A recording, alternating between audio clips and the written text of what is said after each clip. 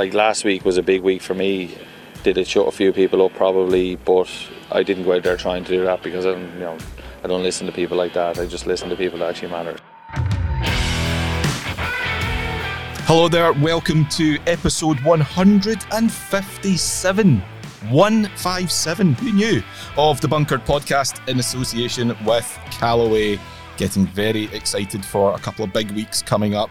Solheim Cup, Ryder Cup, Alfred Dunhill Links, and is there a President's Cup? Of course there's not. Who cares? What a load of nonsense, eh, Bryce? Anyway, hello, Michael McEwen here. Thank you very much for tuning in. We've just lost our international listenership. It's fine. We'll win them back next year. Yeah, loads to get into today. And today, something slightly different. We're going to focus really quite a lot in the first part on the Solheim Cup because it is coming right up at Fincea Cortezin in Andalusia. In fact, let me see, 8 days from now, then the first shots will be in the air. And there's quite a lot to get into, so we want to really give that some love and attention. Where will it be hosted again? Fincea Cortezin, Andalusia, in España.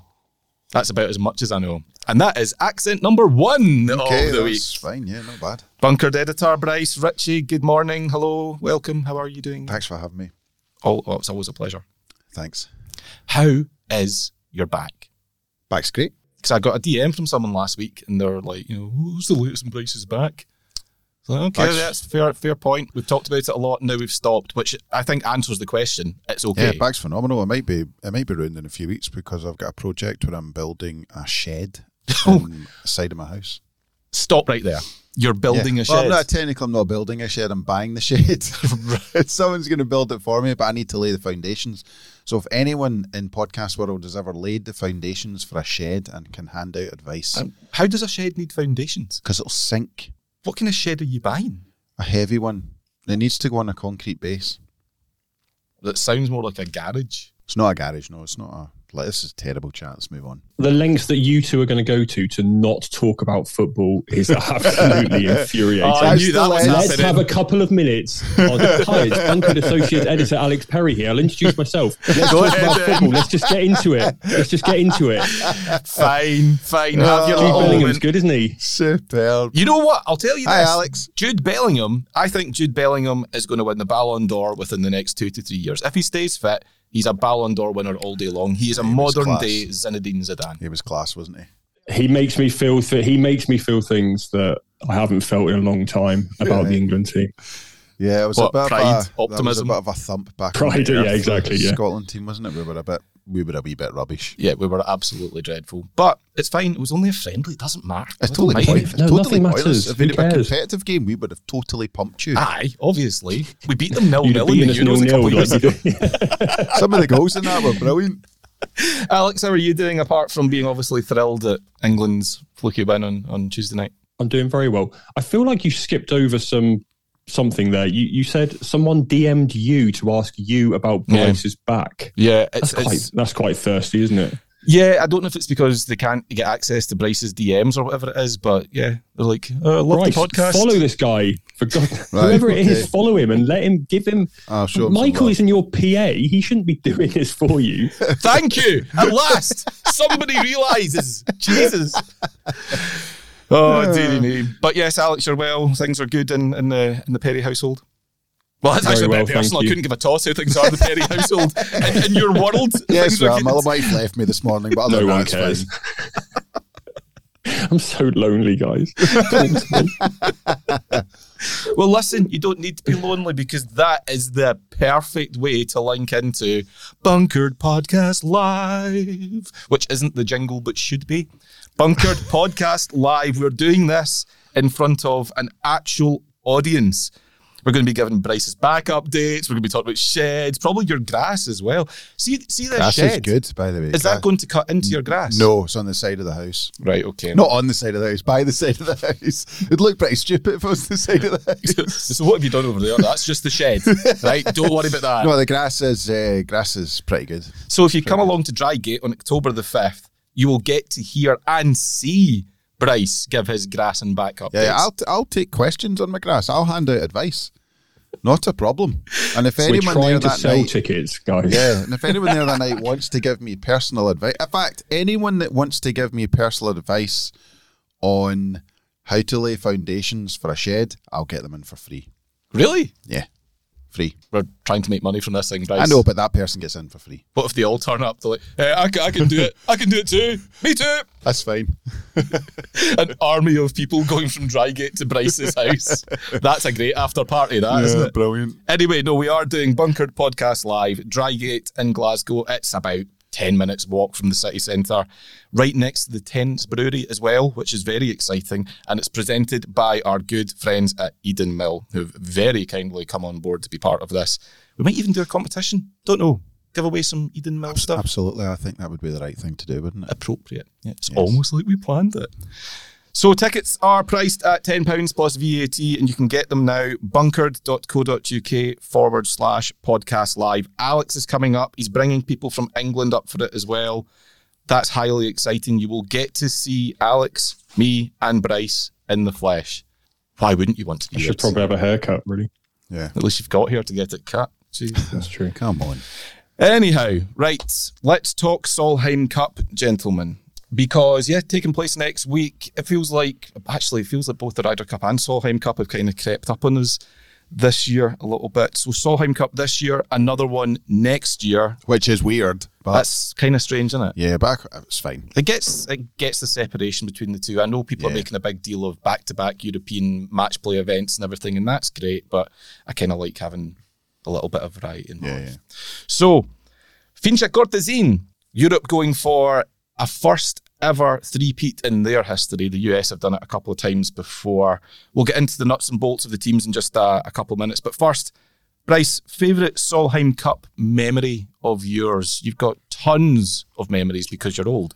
But what's your favourite Solheim one? Probably controversies, but I think we should probably come to controversies later because there is a big thing about the Solheim that's just got a little bit more dig. It's a the Ryder recurring Cup. thing controversy, isn't it? Which I really like. Yeah. But probably quite enjoyed Anna Nordqvist's hole-in-one. When was that? 2013? Yeah, Colorado, wasn't it? Yeah, she was playing with Caroline Hedwell and they were against Jessica Korda, Pressel, who always had a wee bit of dig about her. I think they birdied 16 and then they went on. Nordqvist put her ball down on the 17th tee and canned it for the match. Walk-off win. And I don't think anyone realised at the time, but that was the first ever hole-in-one in the Solheim Cup history. Was it? Yeah, which was pretty wild. So that was pretty good. But I have to say, that was pretty good memory. I think my favourite is actually the Solheim Cup in 2009. I'll tell you why.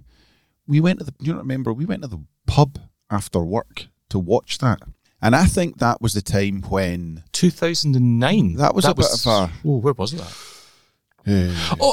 I know where. Yeah, you're right. We did go to the pub. I remember everyone in the pub was watching that. Yeah. And that was a big deal. And I'm not saying that the Solheim Cup wasn't a big deal before then, but it had big names. You know, Michelle Wee was a huge star in the world. She was a rookie. Creamer was in it. Christy Kerr, who some people would say was a bit of a pain in the ass in it. She was in it. It's some big names. And I remember Christina Kim, she was emotional. She called it like the greatest thing in the world. And I just remember that. I thought that was a bit of a turning point for women's golf because that seemed like a huge deal and it seemed very, very relevant at the time. I'm not suggesting the Solheim Cup before that wasn't relevant, but it hadn't been going that long. I think when's the Solheim Cup in sort of 1990. So it hadn't been going for a huge amount. It didn't have the history that the Ryder Cup had. So it had to have a bit of a seminal moment where things just sort of changed. And I think back then, that 2000, I remember watching that and everyone in the pub was watching it. Everyone was engrossed in it. Was that Lock 27 at Yes. Annie's by any chance? Yeah. But I mean, it was a Friday afternoon, late Friday afternoon, and I just remember it having this vibe that a ladies' event I don't remember ever having before. Yeah, no, that's and very it's kind true. of stayed that way. Yeah, absolutely. Alex, earliest and favourite memories of the Solheim for you? Yeah, well, I think Bryce has sort of taken my answer there. I think that probably was my earliest memory in terms of actually starting to watch it. As Bryce said before that, how did people really feel about it? It was the early days. From a personal perspective, the following Solheim Cup at Culzean Castle, I was fortunate enough to be invited to play in the Pro-Am ahead of the Ladies Irish Open, which was at the same venue a couple of months before. And I played with the Spaniard, the wonderful Spaniard, Athahara Munoz. There we go. Put some accent on there. That was impressive. That is good. Listen to the dead hair he's just allowed to hover there. He's just letting that dead hair hang. It's like, you know what that is? Just enjoy that for a moment. Stone cold pride. It's almost like Jude Bellingham has glided past and slotted one into the bottom corner. Alex just standing there, arms out like Megan Rapinoe. Oh, check it. This is exactly what you can expect at Drygate, guys. I think Munoz went to finish second that week, actually, and she made it onto the Ryder Cup team. She went 2-1-1. I want to say only 5 or 6 players out of the entire 24 outscored her at that Solheim Cup. And it seems really stupid because I'd only known her for this round of golf, and then obviously we had the big dinner after the Pro-Am and it was all very nice and we sat at the same table and stuff like that. But it sort of felt like a proud older brother moment. It was quite nice. Like when I don't know about you, but when I'm watching a golf tournament, men's, women's, whatever, and I feel like I've said this before, but when you're watching a golf tournament that's on a golf course that you've played, it just adds that sort of something extra because you sort of get more of a feel for the course and more of a feel for where the players are going. Obviously, they're going in very different spots to what you and I are, but I don't know. There's just something about that. Like, and obviously, so not only have I got that, I've got the fact that I'm watching a player who I have played a round of golf with, and that sort of added an extra element to it. But yeah, similar to you guys, I think that was sort of around when I started really getting involved in it. And I think that's when it really started becoming a thing there, as Bryce said. Munoz got 2.5 points that week out of 4. So are you taking credit for that as well? No, absolutely not. No, I should hope not. I don't want people messaging me and giving me shit for that. It's funny, we actually did win. I say we, and I'm going to continue to say we because we are European. Let's not pretend that we have to be impartial here. We won that one 15-13 at Culzean Castle. Alison Nicholas in charge of the team back then. I think my best memory of Solheim's probably going to the first one I ever attended, which I'm ashamed to say took me till 2017 to go to.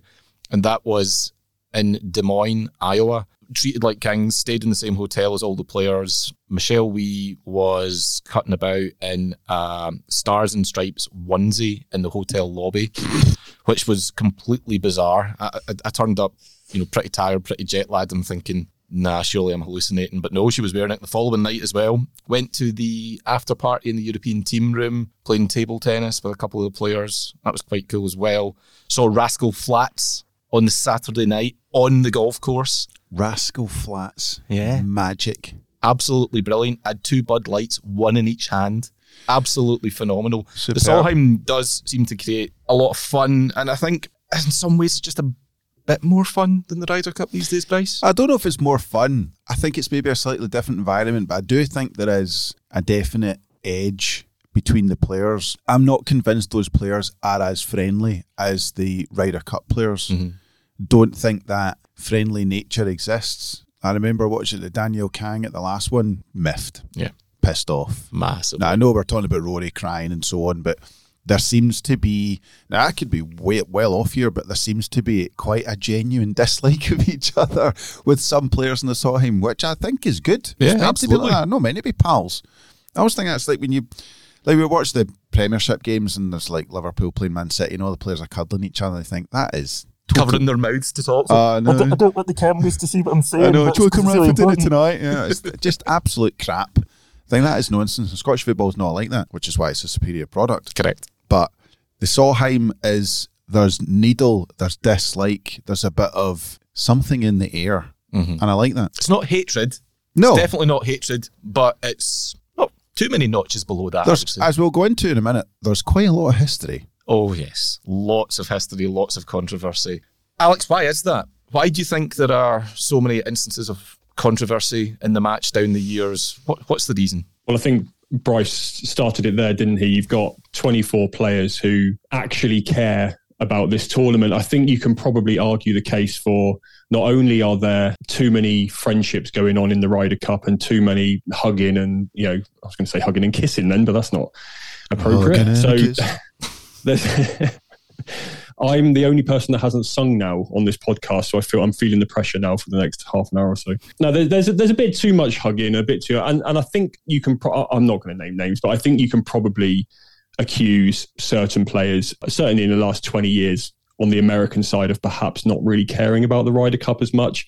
I don't think that's the case with the Solheim Cup. It's funny you say that, because for all that, there was still this weird thing, but it didn't feel like a hugely big deal, especially when the players were showing up with face paint on and, those henna stickers on their faces and dealy boppers in their hair. I mean, you look at some of the pictures of Paula Creamer from matches late noughties, and it's just, it felt like a bit of fun, a bit of a celebration of golf, as opposed to this, we absolutely must batter you guys. Okay, so what about when Rory McIlroy showed up and they were all wearing the curly wigs? Like, you could make the case for the Ryder Cup and that as well. Yeah, but they came off, didn't they? That's the thing. It's like the dealy boppers, I mean, that's a one-off on the opening morning. The dealy boppers, though, that was just, it became a feature, and I know that Julie Inkster, when she became US captain, was determined to get rid of it. She got rid of that, yeah. She wasn't happy with it. She didn't like that, and she wanted to make it it's like, we're here for one reason and one reason only, and that's to beat them. So it's kind of created that. Maybe that was a bit of a turning point for it. I don't know. I also think the Ryder Cup has not been, from an American perspective, the Ryder Cup has not been as competitive for them as the Solheim Cup. I think the Americans have only won the Ryder Cup 6 times or something like that since 1985 or something ridiculous. But the Americans for the Solheim have been more. It's a closer match in the beginning. You maybe said it wasn't quite like that at the start, but I'm not saying it's a flip a coin, but it's a more competitive match, the Solheim, which I think lends to the history more each year. There's a desire not to lose, whereas I think we did think with the American Ryder Cup team that, were they that invested? I mean, we've talked about Tiger, and I've said this before about Tiger. I think in the first 10, 15 years of Tiger's career, he was not interested in the Ryder Cup. At all. Absolutely not interested. And all his teammates knew that, and they had turned up and they just had to go through the motions. And then you look at, like, we've slagged off Jim Furyk to the end of our days, but we'll probably do it again next week. Yeah, of course we will. But that's not that has. I don't think that's happened to the Solheim, which makes it a bit more of a competitive event. Mm-hmm. Absolutely. So controversy then. Let's jump to that. Alex, your favourite controversial moment from down the years, because let's face it, there's been one or two. I think I'm only going to go back as far as 2019 and this year's captain, Suzanne Pettersson. Now, this might not be... It's not... The actual incident isn't controversial, but you might remember her pick was hugely controversial, of course. She'd been out of the game for 2 years or so on maternity leave. She'd only played 2 or 3 events in the build-up, missing the cut in all of them. She'd fallen to something like 650 in the world. I spoke to her afterwards, and she said that Katrina Matthew had essentially left it up to her to decide if she was ready or not. But this is Suzanne Pettersson. She was never going to say no, was she? No. You fast forward to Sunday at Glen Eagles, which was actually on my birthday. She's facing Marina Alex in the singles. She's standing over a 7 or 8 footer on 18 in the last match left on the golf course. The score is 13.5. She drains it. She walks off. Right, that's me done. I'm retiring. Ultimate mic drop. That was the last match. Last match, last hole, last green, last shot. Yep.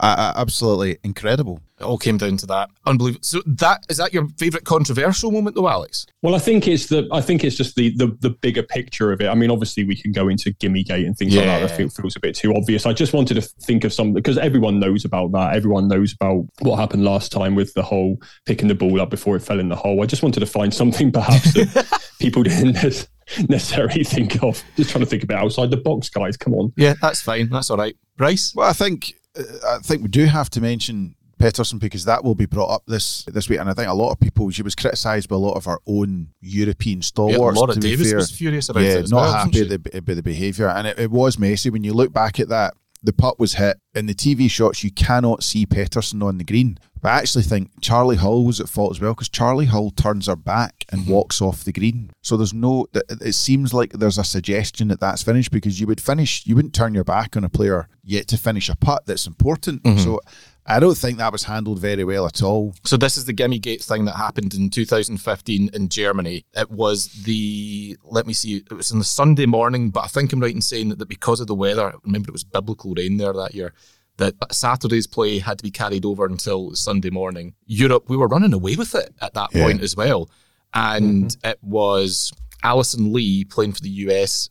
She was a rookie. She'd been quite quick with the pickups, picking up gimmies for most of the match, and eventually Pettersson just seemed to snap. But it didn't look like a pure gimme. I mean, I'm not saying she would have missed it, but there was a tiny, tiny bit of life in it. A tiny bit of life. It wasn't a gimme, would you think, which is 3 inches from the hole. It wasn't like that. There was a bit of golf left in that one. Definitely. Yeah, a tiny bit of golf, but it was just a mess. And I remember thinking, if Pettersson thought that she should have just hit that putt, I still don't understand why she apologised. Because if she thought she didn't do anything wrong, if anyone who should apologise, it should have been Charlie Hull.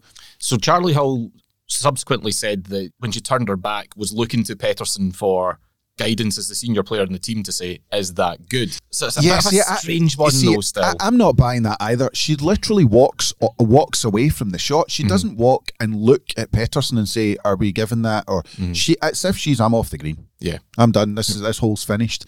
It's not very, I think that's an example of like somebody not necessarily remembering that there are certain etiquette rules that you need to go through when it comes to match play. That's the joy of match play. Yeah. It's not normal golf. It's different. And the circumstances were wild as well. That all happened on the 17th, the final match of that Saturday afternoon session on the Sunday morning. On 17, they did that. Europe went 1 up. Hull birdies 18. They went 2 up, and they're 10-6 going into the singles. Now, we've seen matches at 10-6 before in the Ryder Cup a couple of times noticeably, but it's not all dead and buried at that point. And what it did, that incident, was galvanise the Americans. Yeah, because they were furious, and then they came out and won it. They did. And you can see, is it Julie Inkster was she the US captain at the she time? called it bullshit. Yeah, that decision. She was furious when you can see Alison Lee crying. Charlie Hull's crying. Yeah. And you see it and she's like, come on, let's move on. Let's forget about it. Everyone move on the golf course. The way our captaincy then I thought was quite impressive at that point. That was someone being a leader. But the other thing is that the Solheim Cup things, players don't forget that. No. See, next week, they will not have forgotten what Pettersson did. They will know about that. And the other one was a pretty controversial one, which I have to say I wasn't actually that aware of until I was doing some research. But I can't believe I missed this. You do research for this Shut it. I thought you just winged it. Just honestly, that's how good it sounds though. But it's not. It's all hard work. Sorenstam in 95, you remember that? Yeah. Where she... Is this the chip in? She chips in and the Americans stood and watched her go through her pre-shot routine and play the shot. And when she chips in, they go up to the referee and say she played out of turn. And I was watching that the other day, and Ewan Murray, Sky Sports, absolutely slaughters the Americans and even shames the ref. Yes. And says this is absolutely disgraceful. It's one of the worst things I've ever seen. I do like it. This was 2000 at Loch Lomond, wasn't it? It is 2000, yeah. And if you look at some of the comments that Ewan Murray said in the past, that was pretty savage. Remember when Tiger Woods spat on the green and he said that was one of the most disgusting things I've ever seen. I do like it when Ewan Murray loses his shit. Gets riled by stuff. And he was furious at that. And he's like, even slating the ref for it, I thought was delicious. But those things, they are, for some reason, they're a bit more, there's more of them in the Solheim Cup. Considering the Solheim Cup's not been going as long as the Ryder Cup, there seems to be more, and the conflict seems to be dirtier and angrier. It's just fantastic. Absolutely love brilliant. It. And no doubt there'll be something in Spain as well next week. Hopefully. Let's hope. So let's look at both teams, gents, if you don't mind. We'll start with the captains. Before we get to either of them, though, Laura Davies, she's going to be an assistant again for what feels like the 100th, millionth time. Bryce, Laura Davies, with everything she's done in the match, the record she's got, the fact that she's a stone cold legend, doesn't seem up for being captain. She doesn't like what I do find strange about this, she doesn't like the spotlight. She doesn't like public speaking. I find that quite strange considering she's quite a good commentator on Sky. she'll go on the TV on Sky when they do the little bits in the side camera, and they'll have a bit of presentation and course in the background. She'll speak quite candidly about the game and so on and so forth, but she doesn't want to take that next step, which is leadership on a stage and having to do a speech. Now, you spoke to Luke Donald for the latest issue about, you know, his speech and how he's going about it, and we've heard a few captains we've spoken to in the past that said, you know, they spoke to Sam Torrance about how to deliver your speech and what you should be saying, and I think quite a few captains, even of the Ryder Cup, have said that there's a wee bit of nervousness about that, because you are broad, you're taking someone completely out of their comfort zone. I think with something like that is you're not addressing your team, you're talking to a worldwide audience on TV when some pop singer's going to come out in 10 minutes and start jiving. and you Tom Grennan this year, by the way, whoever he is, at the Ryder Cup. It's not exactly Van Halen, but then you don't really have a say in that, and you've got to stand there. And I think for Laura Davies, I think that is something that makes her hugely uncomfortable. Mm-hmm. But it is a huge loss to the European side that she doesn't take that job, because she's got an unbelievable pedigree, huge amount of respect. Presence. She doesn't want it. Mm-hmm. I quite admire that, because it'd be the easiest thing in the world to do it. You know what I mean? Despite the fact that she is maybe a bit more introverted and isn't necessarily, that's not her personality to do it. I mean, so is but Katrina. It'd be quite easy to do it and say, yeah, just give me the attention and the money. Yeah, please. I mean, Katrina's a quiet person. Yeah, you know, she's not an extrovert by any means, but you know, she did quite a good job, I'll say. Yeah.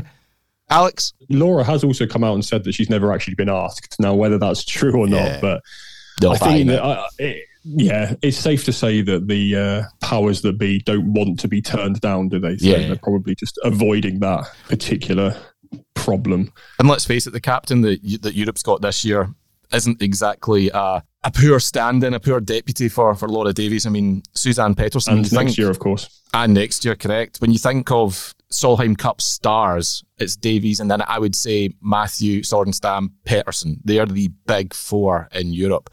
Alex, your thoughts on Suzanne, what she's going to bring to the role? She sort of feels like the Ian Poulter of the European Solheim Cup team, doesn't she? She has that, although she's won majors. That was an unnecessary dig. Sorry, Ian, if you're listening. She has that sort of fire and passion about this tournament that we all love. Look, I spoke about what she did at 2019 before, which was just, might be the coolest thing any golfer has ever done, to be honest with you. I really hope I'm not proved wrong on this, but I don't think there's anyone more suited to this captaincy. You touched on it there, Michael. She was always going to be a captain at some point. There's not many, I don't think there's many players, Solheim or Ryder Cup, that you can say, you can look at them and go, they are captains in the making, captains elect, if you will. She has a certain air about her. It feels like, from reading Michael's interview in the latest issue of Bunkered, that I think we can expect something a little bit different to what we had from Katrina Matthew. She said that Matthew was very, you know, as we touched on there, she's very quiet, she's very reserved, she preferred to talk. I think that we can expect Pettersson to go into that team room and properly fire them up. I feel like there might be a bit more of a Seve-esque approach from her. Did you get that feeling from talking to her?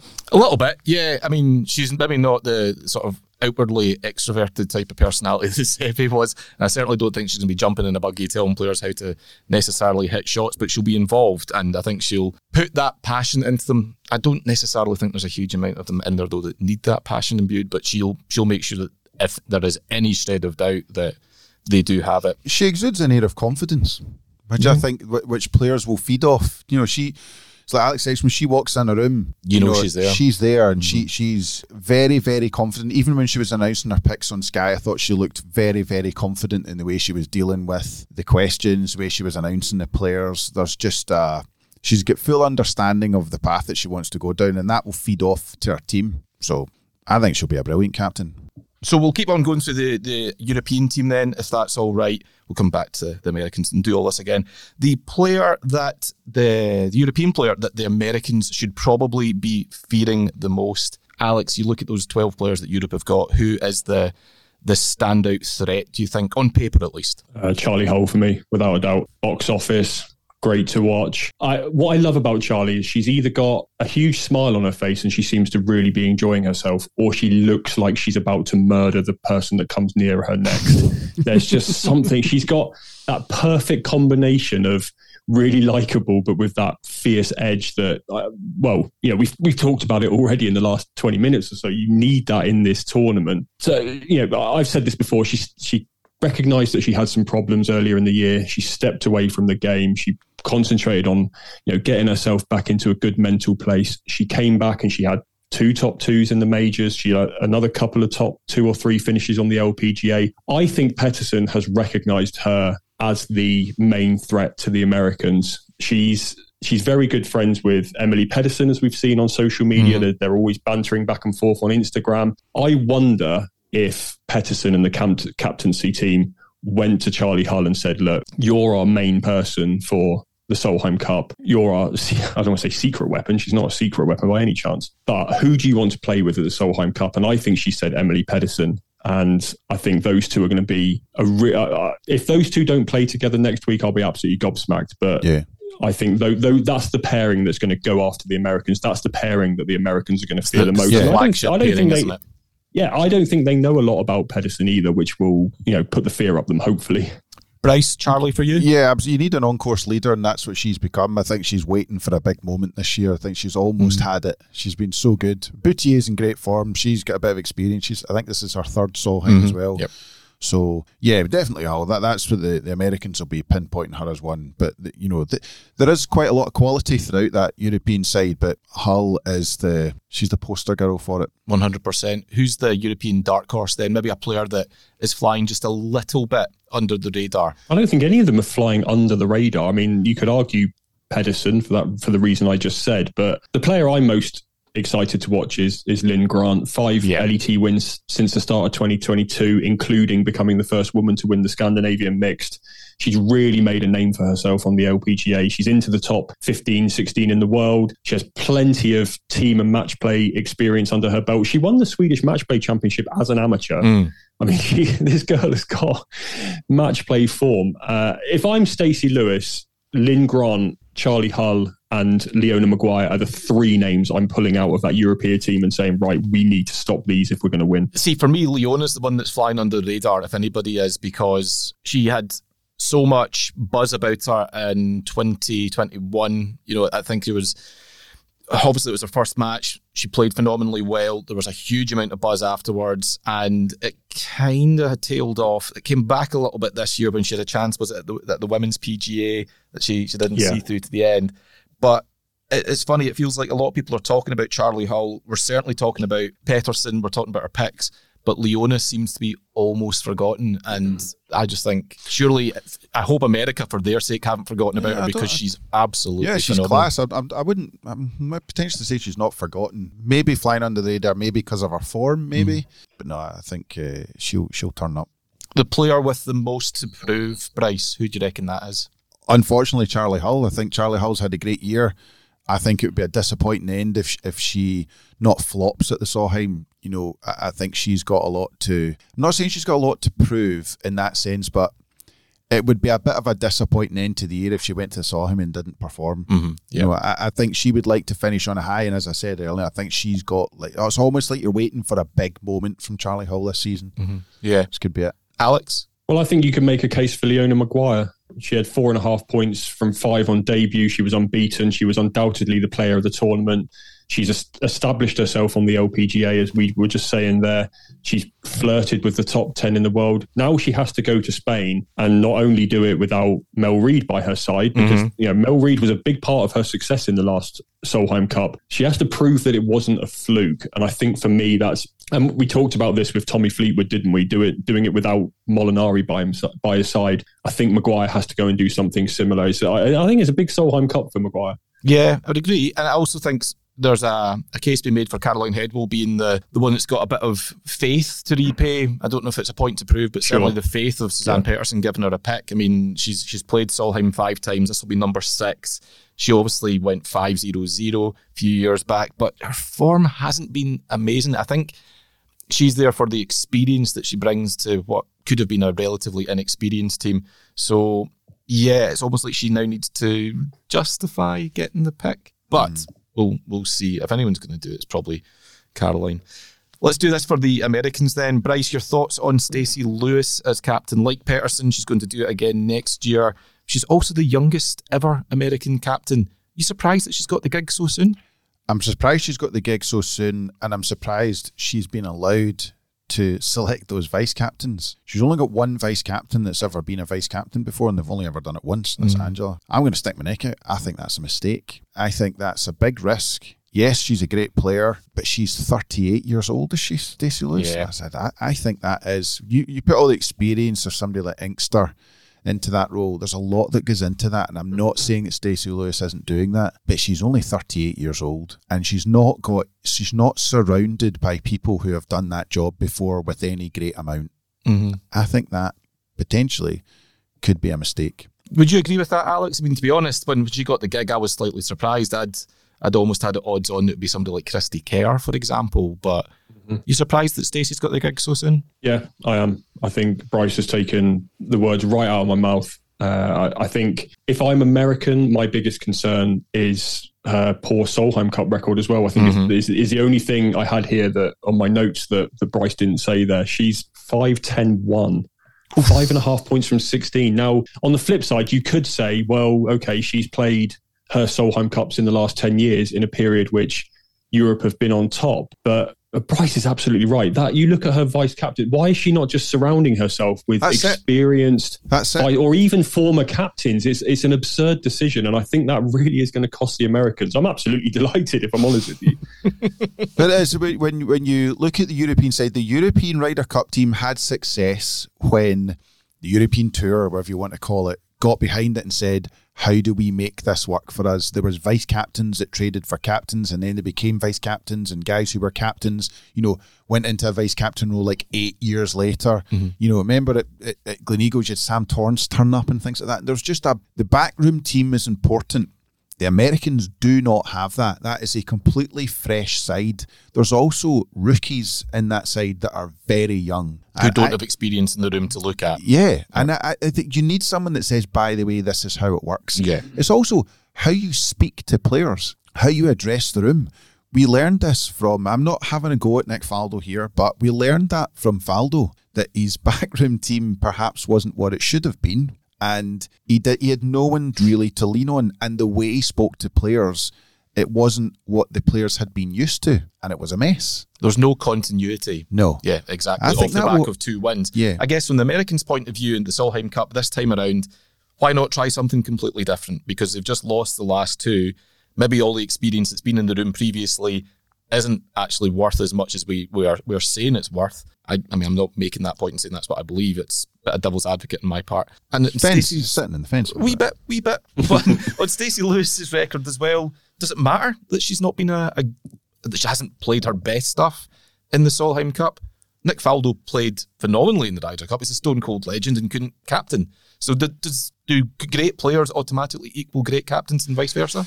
No, I mean, Harrington's record in the Ryder Cup was decent, and I thought he was a poor captain. Luke Donald's record in the Ryder Cup is pretty good. We'll find out in a couple of weeks whether that works. I'm not sure. I think you make a good point. It doesn't necessarily work that way. My point is that I'm not really looking at her record in the Solheim Cup. I'm looking as soon as she walks in that room and how she speaks to the players. That's a job. You need to get that right. The team is important. Players have said that. And you remember Mickelson when he sat at Gleneagles, we were in that room when it happened, and he just savaged Tom Watson. That's because Tom Watson changed things and didn't interact with the players. Hal Sutton didn't interact with Mickelson and Woods properly to make that big shift. He didn't deal with it very well, didn't talk to them about it, didn't put an arm around them and say, what do you think about this? He just said, we're going to do this. There's a way you need to talk to players, and you learn that. That's learned behaviour from previous captains. It's how Stacey Lewis takes command of the US environment. That's important. How important and how successful they potentially are. So we'll look at our Sorry, who is going to be Stacey Lewis's DJ Spoonie? That's the big question. I guess we'll find out next week, but it could potentially be who could it be? We should have researched American Z-list pop stars / soap actors. Pitbull. Why not? He's the first name that comes to mind. Pitbull's a bit more famous than... I mean, he's called Mr. Worldwide. Yeah. He's quite... What does he do now? Oh, he's just travelling the world on boats and, shirt half open, singing shouting badly, his name at rapping. the start of songs. We're in a skin tight suit that's all sweaty. Yes, exactly A lot that. of suits. Oh, I'm now going down a Pitbull rabbit hole. Let's circle back out. The players in the US team. Sorry about that. Pitbull rabbit hole. That's fine. That's Pitbull rabbit hole. Jesus. Bryce, who is the player on the US side that Europe should be fearing the most? Definitely, probably someone like Rose Zhang. I think that's going to be pretty exciting. She's young. She's got no experience. Straight in. And a winner. Yeah, she's going to love that Solheim Cup no matter what happens. And I think when you've got somebody like that on your side, she just seems to be a massive talent. Mm-hmm. And I actually can't wait to watch her in that environment, because for a lot of people, it'll be the first time they've seen Rose Zhang. Same with almost the exact same situation with Ludwig Ubel in the That's European it. side. Nailed it. I know. I think that's going to be exciting. But that is a strong US side. Yeah. Wouldn't be surprised to see Rose in the very first pairing on the opening morning. Alex, do you agree with that, or is there somebody else that catches the eye for you? Well, there's a hint of Leona Maguire in 2021 about Rose Zhang, isn't there? She's got absolutely nothing to lose and nothing to prove. She can go and play freely, and that's why she scares me the most. But I am going to pick the player whose record this season reads: missed cut, tied 31, missed cut, tied 47, missed cut, tied 19. I mean, we're coming to point to prove in a minute. I mean, jeez. Who's that? That is Lexi Thompson. Forget her record on the PGA. She is in miserable form. There's no doubt about that. But forget that. She's a match play queen. I remember looking up this years ago, and I just reminded myself. I had a little Wikipedia deep dive. But part of the Junior Ryder Cup team that won 22-2, part of the Junior Solheim Cup team that won by 7, 4.5 points from 5 in her Curtis Cup appearance. 9.5 points from 19 at the Solheim Cup in a period, as I mentioned before, where Europe have largely been dominating. We've talked about Justin Thomas's horrific form and him getting in that team. But if anyone needed this Solheim Cup to come along, it's Lexi. There's something about her. She loves the atmosphere. She loves this tournament. She loves being. I think she cuts quite a lonely figure on tour. I've noticed this over the years.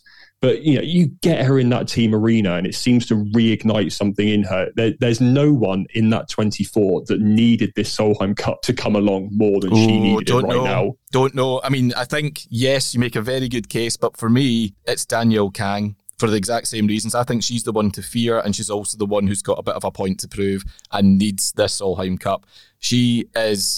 This is her 4th one. She's qualified, obviously, off the US Solheim Cup points list, which is impressive considering she's had a pretty bang average year, only 3 top 10s, but we know there's mitigating circumstances for that with the health battles that she's had to face. So it's bottom line, it's great to see her in the team, first and foremost. Danielle Kang brings it at the Solheim. I saw it on her debut in Iowa in 2017. You talk about, the Pettersson being a bit of a Poulter type figure. Danielle Kang's almost the modern day Patrick Reed in the Solheim Cup team, Bryce, isn't she? Yeah, she's got a bit of needle about her. And as I said last time, I remember watching her trudge off when she lost one of her matches. She was fucking furious. she's fierce, I would say, Danielle Kang. I think she's going to bring it in a big, big way. Is there anybody on the US side that's flying under the radar here, Alex, do you think? I don't know if you can say this person's flying under the radar because she's won 2 majors this year, but it's Lilia Vu. Mm-hmm. Like, it feels like, even though she's won 2 majors this year, it sort of feels like she's a bit of an unknown quantity, but maybe on this side of the pond. I don't know what the feeling is over in America about her. She's obviously a superstar. She moved to world number 1.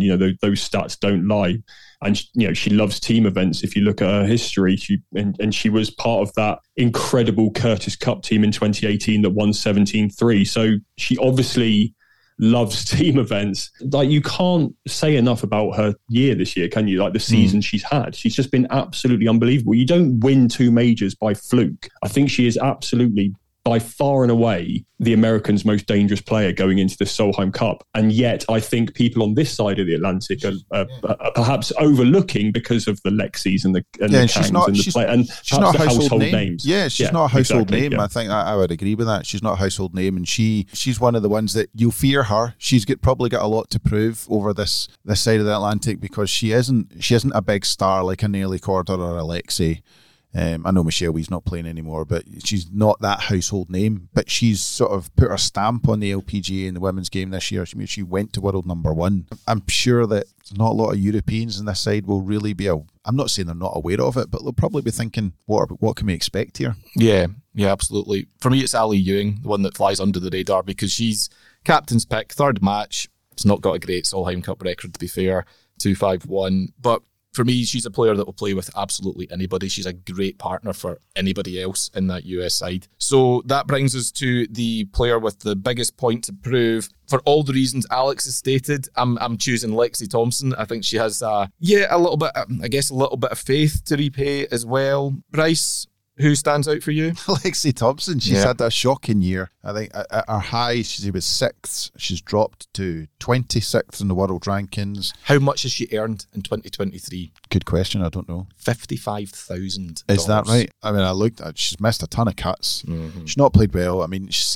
also, I don't really understand her thinking. She skipped a major, which she's done before. Yeah, I just don't. I don't get that. She's had a terrible year. There's just something about Lexi that I think throwing her under this, at the form that she's in and having her in this side is tricky. I don't think she will sit in any match that, I'm not saying no match means something, but there's not a chance in hell that she'll be in the 9th or 10th singles match out there. I don't think she'll be there. I think she looks as though she's a bit vulnerable. So you're thinking middle of the order, maybe? Absolutely, like 5 or 6? Or 3rd or 4th out or something. I just think she looks a bit susceptible to total failure. Jesus. I'm sorry, but she's been shocking this year. Really, really poor. Yeah, I mean, Alex, I think Bryce and I have both made the case there for Lexi being the one with the biggest point to prove. Given that you think that she's the player that should be feared most, I'm guessing that you aren't picking her for this? No, she was my answer for this as well, for all of the reasons that I laid out. Look, the point is the Americans have lost the last 2 Solheim Cups. I think you could pluck any one of those 12 and tell them why they've got a point to prove in this Solheim Cup this year. The other name I wrote down was the name you mentioned, Ali Ewing. She got a pick and she's got a poor Solheim Cup record. And I think anyone that gets a pick with a poor record, whether it's Solheim, Ryder, Curtis Cup, whatever, you need to go out there and prove that you can justify that pick. So that will be really interesting. But yeah, I can't add anything. Lexi Thompson, for the reasons aforementioned. I hope Lexi's not listening. I genuinely hope she's not. Anyway, look, let's go score predictions then. Out of 28, as we know, Alex, coming to you first. Who's going to win? What's the score going to be? I think the dynamic of the European team is a home match. They're going for that 3-peat, as we've already mentioned, that's never been done before. The perfect captain. In my mind, I think that Europe are going to edge it. I think this exactly my feelings are exactly the same about the Ryder Cup. I think this is a 2-point match. So that's where I'm going to stick, I think. Thank you. Bryce? Yeah, a point or 2 points. I think it'll be tight, but I do think the Europeans will have it. I think the Americans have made a mistake with their backroom team. Not necessarily made a mistake with a captain, but I think they made a mistake. The captain's made a mistake by not bringing in some serious experience and tonnage of players that have been there and done it. Yep. Or captains, I should say, that have been there and done it. It's a very weird thing to do. So I think Europe by a point or 2. And I'm exactly the same. Europe by a point or 2 for the same reasons. It would be very, very tough for Suzanne Pettersson's career to end on a losing captaincy. I know she'll get another shot next year. That's already decided. But I actually fancy her to win this year and next. She comes alive in this, even as a captain. So, yep, Europe by a point or 2 for me as well. So, what do you know? A clean sweep for Europe at the Bunkered podcast. Fancy that. Right, so, look, I need to throw to the breaks. We've got other stuff to discuss in part 2. Please do not go anywhere. All golfers can agree, hitting it far feels great. But does it feel great? A first in forging has created irons that have never felt better. Paradigm was precisely constructed with the first ever AI-designed forged 455 face cup and an all-new speed frame to enhance speed and feel, earning 15 out of 15 stars from the Golf Digest Hot List. This is the new Paradigm in performance from Callaway. Welcome back. Part 2 of this week's Bunkered podcast in association with Callaway. Michael, Bryce and Alex here. very excited about the Solheim Cup. So please do remember to go to the Bunkered website all next week for all the latest news, reaction, info about the Solheim, because we'll be covering it. Ryder Cup the following week, and it would be remiss of us not to go over a couple of the talking points that have emerged over the last few days, the last week or so, as the match at Marco Simone gets ever closer. I'm going to come to you first, Alex, in this one. Shane Lowry, playing in the BMW PGA Championship this week at Wentworth, mounted a pretty strong defence of his pick, obviously chosen by Luke Donald to play for Europe, and a little bit of peril clutching and teeth gnashing. Should he be there? He's not been playing very well. But Shane came out and said, absolutely, I should be there. So, ahead of his title defence this week, he said, my results have not been amazing this year, but I feel if you purely go down to statistics and go down to the 12 best players in Europe, I'm one of them, and I feel like I deserve my place on the team. He paused a minute and then said, I need to be careful here. It didn't sit very well with me, to be honest. I'm a good player. I'm not going to be afraid of anyone. I think I'll be good for the rookies. I'll be good for team morale. And in the team room, I'll be passionate. I'll show my emotions, blah, blah, blah, blah, blah. Is Shane Lowry right? Is he one of the 12 best players in Europe right now, Alex? Well, yes, of course he is. That press conference there where he said those quotes, I mean, that pause and that smile, and he sort of said, I need to be really careful here, because he's obviously got some very strong views about this, and rightly so. He is obviously an incredible player. He went out the week after the picks and finished tied third, was it, at the Irish? And he's talking there about his numbers. So if you want to go down a statistic route, then yes, of course he is. Without deep diving into it, you could just look at the Ryder Cup standings, where he was 8th in the world points list and 11th in the European points list. In the world rankings, only 7 Europeans are above him. Now, for me, I think that the bit there where he talked about being an important team room player, I think that really is, and Luke Donald said it himself when he was going through those motions and explaining why he picked each player. He said that Lowry has the experience. He's a big game player, which he is. And he is someone that's really good to have around the team room. I would have had him in the team. I think it's right to question his pick. I think the people that have had concerns about his form absolutely should have had concerns about his form. But of course he is one. I think Luke Donald might have said to him at the start of the year that Shane Lowry really wants to play in the Ryder Cup. He said, you want to go into these things, and the way he thinks about it is, you never know when it's going to be your last Ryder Cup. He said that earlier this week, and that's the way he feels about it, and that is absolutely the way you should think about it. And I think that Luke Donald said to him at the start of the year, like, basically, don't mess it up and you're in the Ryder Cup, because I need you there. I know that I'm going to have we talk about this transitional period, blah, blah, blah. But Luke Donald knew at the start of the year that he was going to have a lot of rookies, a lot of young players, a lot of young talent. He knew that he needed Shane Lowry in that team room. And I think he said to him, January, February time in the Middle East swing, I need you playing in the Ryder Cup. You're going to be in, just don't mess it up. Bryce, sorry, Alex, Bryce, do you have any fear over Shane Lowry? And to be fair, I don't even think anyone was really debating Shane Lowry in that team. I don't remember any fierce debate about, maybe he shouldn't be there. And yeah, he's had a wee bit of an iffy form, but there's absolutely no doubt. I mean, he's even saying, I'm one of the top 12 players in Europe. He's probably one of the top 5 players in Europe. There's absolutely no doubt he was getting a pick. I don't see the debate. I actually thought that was quite a clever question to create a bit of a story, but for me, there is no story. He is one of our best players. He was sensational in the last Ryder Cup, despite the result. In a losing team, yeah. Yes, despite the result, he was really good. As a rookie. He's got passion. He's got game. He hits a lot of greens. That's what you'll need in a Ryder Cup. He's not scared. He's a good putter. I actually thought it was a bit of nothing, and I quite liked the fact that he stood there and he stood up and said, yes, I am. I think that shows pure and absolute confidence, and that's what you need. Absolutely. And I think that, yes, his form hasn't been great, but what a couple of weeks between getting picked in the Ryder Cup to actually try and find some form. But you've got the Irish Open on home soil, and then you're going into Wentworth as a defending champion. I mean, if you can't pick up good vibes last week and this to take to Rome, then what can he do? Other thing to notice, I don't know if you guys spotted this, but Stuart Sink, one of the American vice captains, so both sides did a bit of a recce in Rome earlier in the week, over the weekend, and the Americans got there first, obviously standing there in their shorts, with the exception of Ricky Fowler, who clearly didn't get the memo there in his breeks. But they're all standing there in their shorts. Stuart Sink's calves. What the hell is going on there? Did you see them, Alex? They're absolutely huge. Well, whatever it takes to focus off that bloody tan line on his head, I think. He said it himself. He's like, you know what? I've been known as the tan guy. Maybe now I'll be known as the calves guy.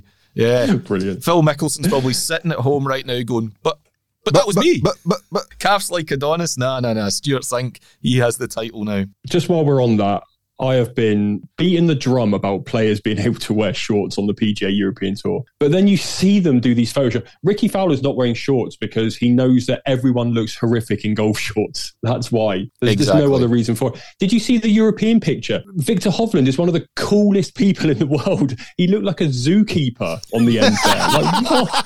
Like, what? Stop letting other people dress you to play golf. It's just ludicrous. Yeah. It's not great. Bryce, I'm going to throw this one your way because I know that you have a massive bee in your bonnet about these guys. They may have come up in previous episodes of the Bunker podcast. As I mentioned at the start, there's 156 of them. Go and listen to them. But the Ryder Cup Guardians. Yes. So do you. Yeah, you do. Yeah, a wee bit. You're not a big fan of them either. Not huge. I've written in the past about my feelings about them. I will say this, as I get older, I start to soften with age. And there was a video that went out earlier in the week. That's why we're talking about it. There was this video that was posted on the Ryder Cup Twitter account interviewing the guys. So the Ryder Cup Guardians, for those of you that don't know, they're the ones that stand the front row of the grandstand on the first tee, singing their songs about Justin Rose and to the tune of Gold by Spandau Ballet. Awful. And they wear the blue and yellow waistcoat, shirts, +4s, etc. They stand out an absolute mile. And I've written in the past on the Bunker website, I actually wrote an open letter. The first ever open letter I ever wrote was to them, asking them to just stop it. You had your fun and now it's over. Please stop. But as I say, as I get older, I'm just like, what's the point? Just go and do it, lads. You're going it anyway, so there's no point in me getting upset. But Bryce, I know that they do irk you just a little bit. They do, because they spoil the occasion. I'm nothing against these guys. I'm sure they are nice guys. You watch the video, they all seem like decent blokes. Mm-hmm. I've got nothing against that. But I don't want them in the first tee. I don't want them taking over the songs. It's not what the first tee was about. They have commandeered that spot for themselves, not for anyone else. And that's not what it's for. You know, Gleneagles was ruined by it. Yeah, it wasn't the same. That first tee at Gleneagles was not that great. It was France. France and Gleneagles as well, yeah. Because, absolutely.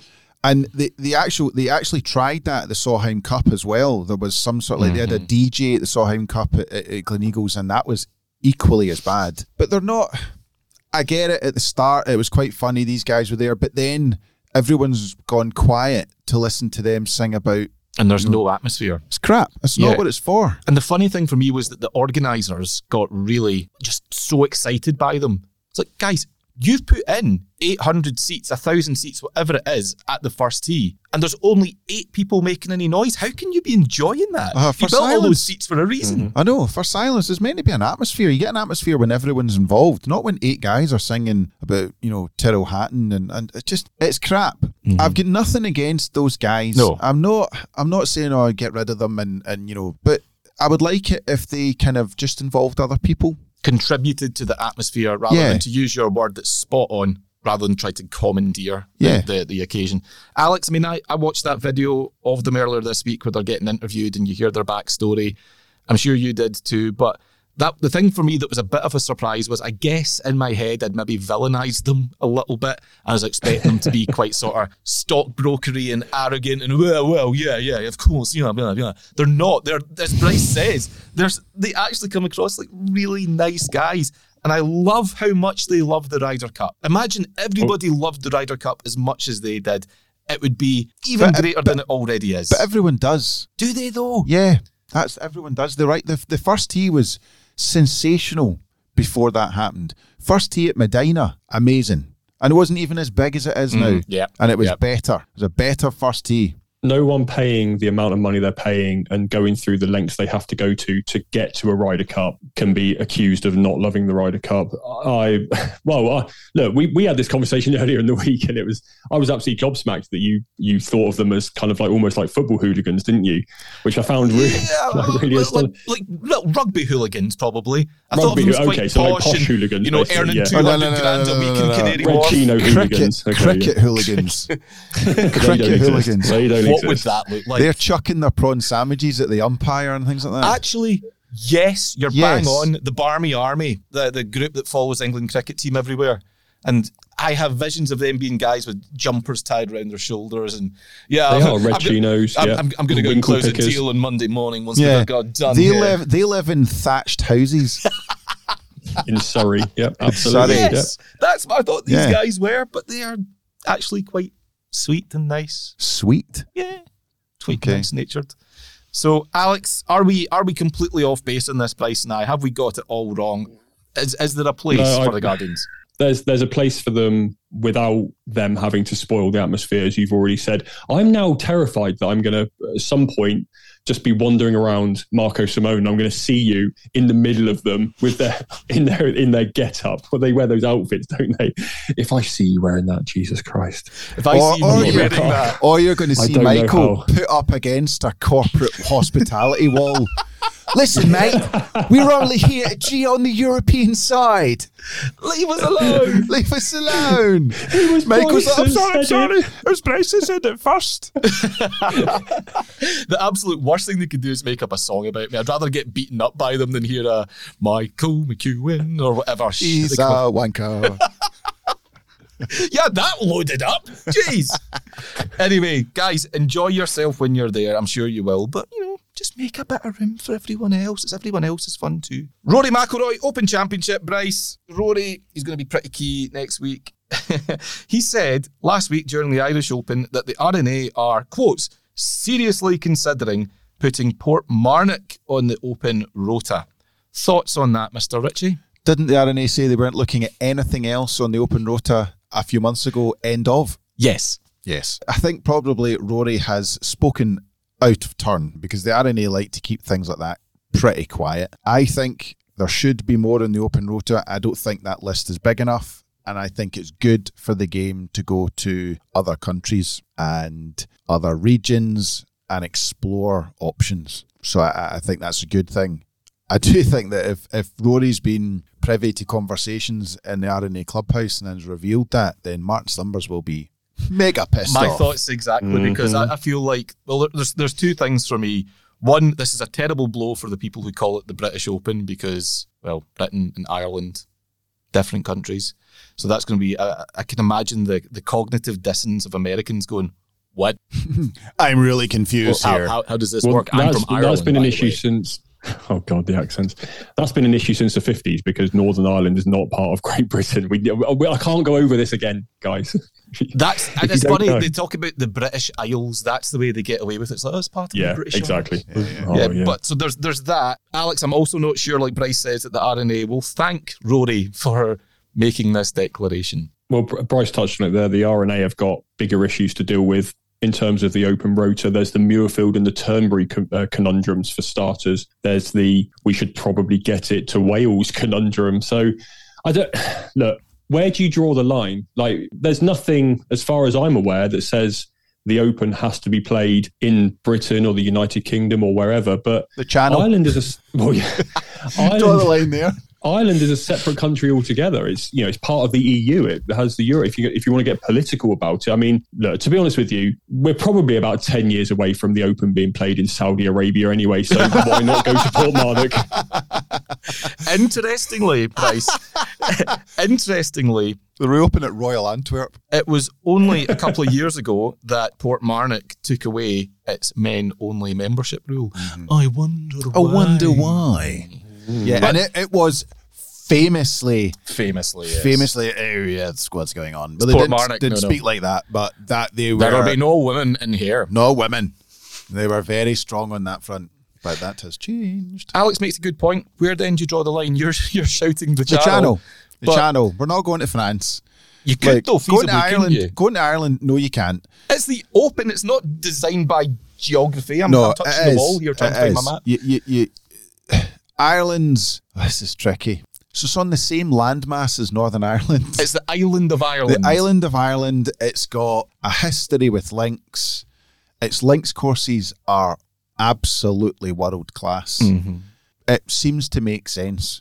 I do feel slightly sorry for Wales because there's a couple of options in Wales they can go to as well, but they were quickly dismissed. Very categorically dismissed in the Very summer. quickly dismissed. So, listen, it's interesting. They have to move. They have to make an addition to the Open Rota because there are 2 golf courses in our neck of the woods that are sort of sitting on the fence right now. They're problematic.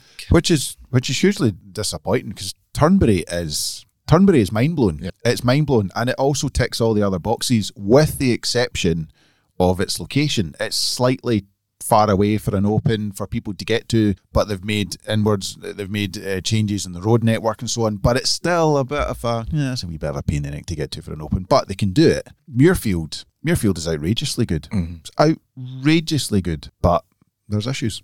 There are issues. So you're saying absolutely the UK and the island of Ireland, and that's it as far as the Open goes. Nothing else. Of course. Where are you wanting to go? Sweden? I can just imagine Gary Player listening to this because he always tunes in. Afternoon, Gaz. He's imagining him sitting there right now listening, going, they should bring it down to Sun City. We've got a wonderful golf course there and all the infrastructure you need. And alligators. So poor Gary. Poor Gary. Well, Gary Player had logged into the call there. God. It's like having him in the room. Unbelievable. Right. Heart stopped for a moment. Podder of Merit. And we've got some news around Podder of Merit. We think there's been a bit of a breakthrough. But anyway, last week, Irish Open. Bryce, you picked Min Woo Lee. I picked Yannick Paul. Frankly, I'd have been better off picking Logan Paul the way he played last week. And Alex, you picked Adrian Maronk. We went for Paul and Maronk thinking they had a bit of a point to prove. Yannick Paul tied 45th, vindicating Luke Donald's decision to leave him out, in my opinion. And Alex Maronk tied 23rd. Bryce, Min Woo tied for 7th. Yes. Great pick, by the way. Very, very good pick. Thanks very much. So, ordinarily, you would get the point. I would get nothing. We'd have a bit of banter back and forth, blah, blah. But we've got to change it up a bit because Alex is now becoming a permanent fixture on this show.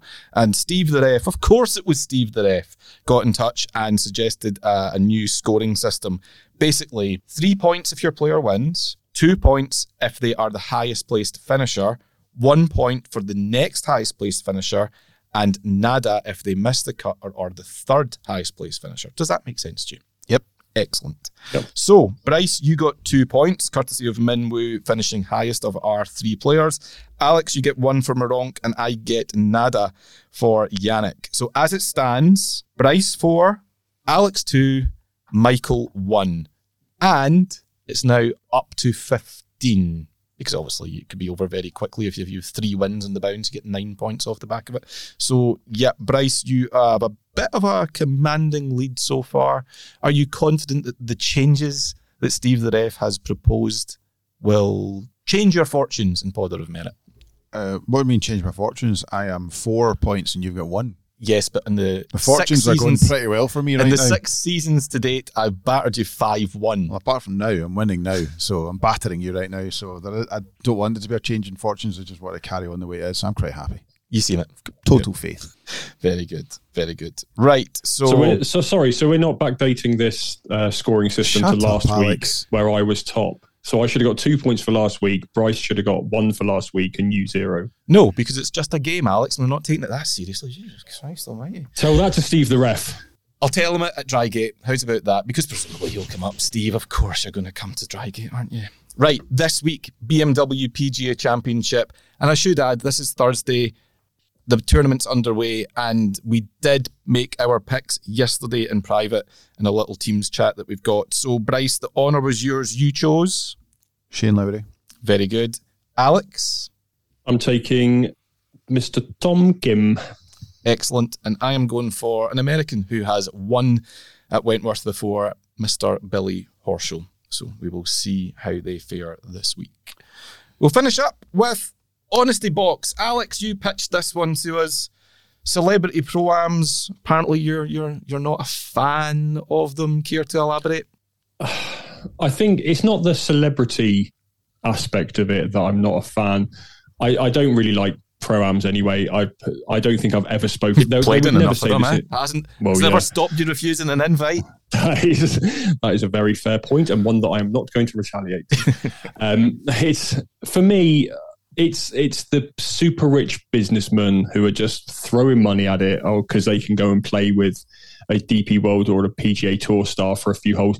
The players don't like doing them. I do like the celebrity pro-am at Wentworth. I think it's an incredible occasion for golf. I think it really gets everyone involved. I'd like to see the celebrities perhaps do a bit more. I mean, we've seen down the years the likes of Niall Horan get involved, and you've seen what he's done for the game since, catching that bug in 2014 or 15, whenever it was. And, you wrote a piece where you said we absolutely should be taking advantage of these young, cool celebrities getting involved in golf and jumping on that. And you're absolutely right, we should be. But that's going to involve the celebrities actually doing a little bit more. I don't know. There are some celebrities that just show up. Which to be fair, sorry to interrupt. The boy from One Direction does do quite a lot more. Exactly. I know what you're saying, but exactly. I just had to interject. You did sound like a dad when you said young, cool celebrities. I thought that is a dad comment. Well, I'm by the time this goes out, I'm going to be 41 years old. I am a dad, and Niall Horan is young and cool and a pop star. So you are bang on. I am absolutely jumping all over that. That's fine. I don't mind celebrity programs. I understand the corporate bigwigs need to play because that funds the tournament. Mm-hmm. I remember being told years ago that when it was the Barclays Scottish Open, that pro-am didn't sell. They didn't sell any tickets for that because the business that was done by the corporates that turned up that week helped fund the tournament. That they were able to just give away so many of those spots. What? Unbelievable. Didn't pay for it.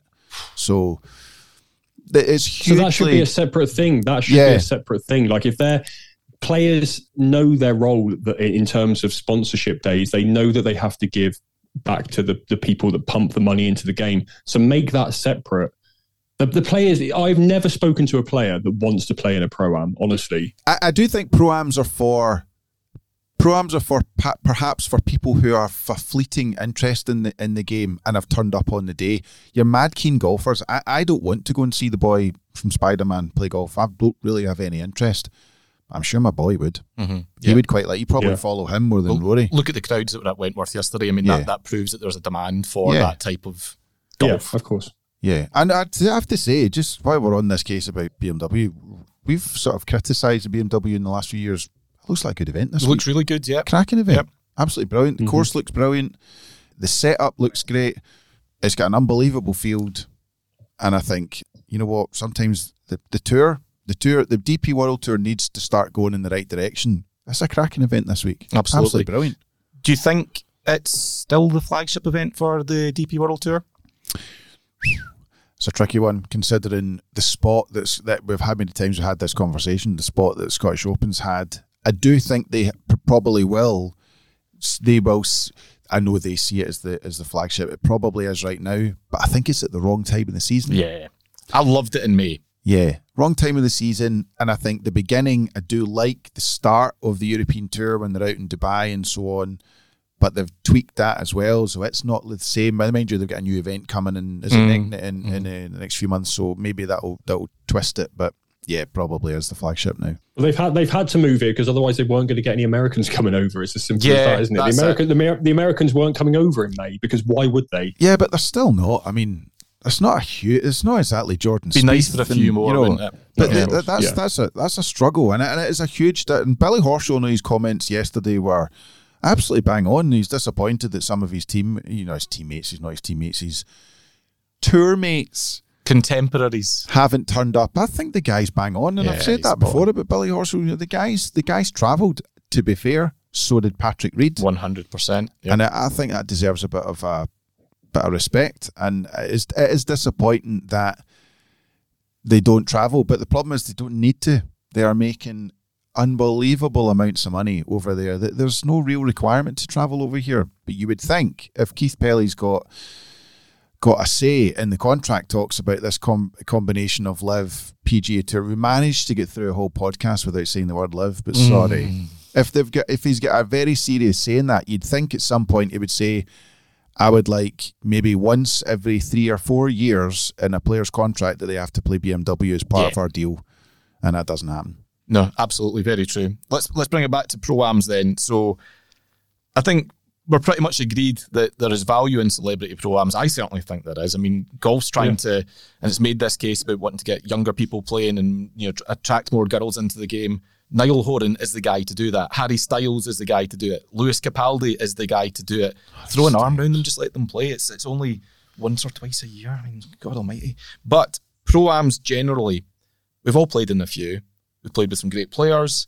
But if you could pick any celebrity to play in a Pro-Am with, who would it be? Kate Beckinsale. Because you love her movies. Name 3 Kate Beckinsale movies. Go. Van Helsing. Yes. The one in the New York with the snow and the ice rink with the other guy that was Serendipity. Serendipity, that's it. 2. I'll get 1.5. Alex had to help you out with the title. And Van Helsing 2. Right, so Alex, whilst you present your case, I'm going to see if there was a Van Helsing 2 because you may just have nailed it. Superb. I actually had a very embarrassing moment during the Wentworth Pro-Am a few years ago because I noticed that David Howell was playing with someone called Martin Ling. Now, at the time, the Torquay United manager was called Martin Ling. I don't know if you know who he is, but he's quite a famous I don't know who Torquay manager United are. in the lower leagues. Are they a French side? So Torquay. That's a live team. That's my live team. They put the little accent on the end this year to become Torquay. So clearly that's your team, Alex. So I trekked all the way out to the arse end of that West Course to find David Howell's group so that I could meet Martin Ling, the manager of my football team. And it was a different Martin Ling, and I was absolutely raging. How many Martin Lings are there? In terms of people I'd love to play golf with, I don't know if Eric Cantona plays golf, but that would be fun, wouldn't it? My childhood hero in terms of football and just, a character, of course.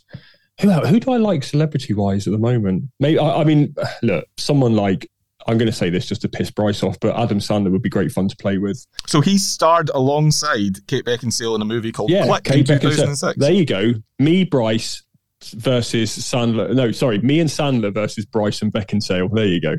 I'm afraid, Bryce, there was no Van Helsing 2, or if there was, Kate wasn't in it. There absolutely was. Hold on. So Van Helsing was out in 2004. If there was a sequel, Kate didn't appear, I'm afraid. You could have had, and I'm amazed you didn't get these, you could have had The Trials of Kate McCall in 2013, The Elder Scrolls Online 2014, Eliza Graves. Who can forget Eliza Graves? Great, absolutely brilliant reviews.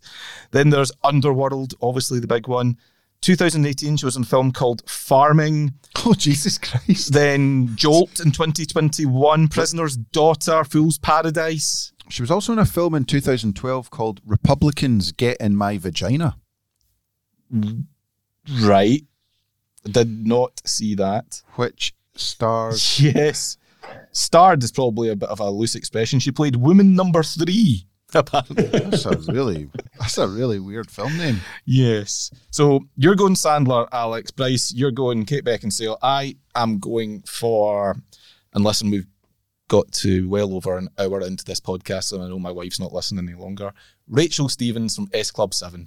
It's just your wife just after 15 minutes like, that's enough. She likes Bryce's back update. She likes the grass update. And then she's like, yeah, once you start talking about golf, go into a different podcast. I'm out of here. Like Fern Cotton's Happy Place or something like that. Rachel Stevens, so that's your celebrity. So for you, you've just turned this into celebrity crush rather than essentially people I want to play golf with. And you picked Adam Sandler, so what does that say? Good luck, Alex. I would take him out for dinner. He would pay, obviously. Clearly. I would. Yeah. No, I think Rachel Stevens, S Club are coming back as well. They're on a tour, so yeah, I'm excited about that. Is Bradley singing? Bradley? I don't even know. I take your word for it. There's someone called Bradley, but Yeah. Rachel Stevens. I had posters of her on the wall. She's magnificent.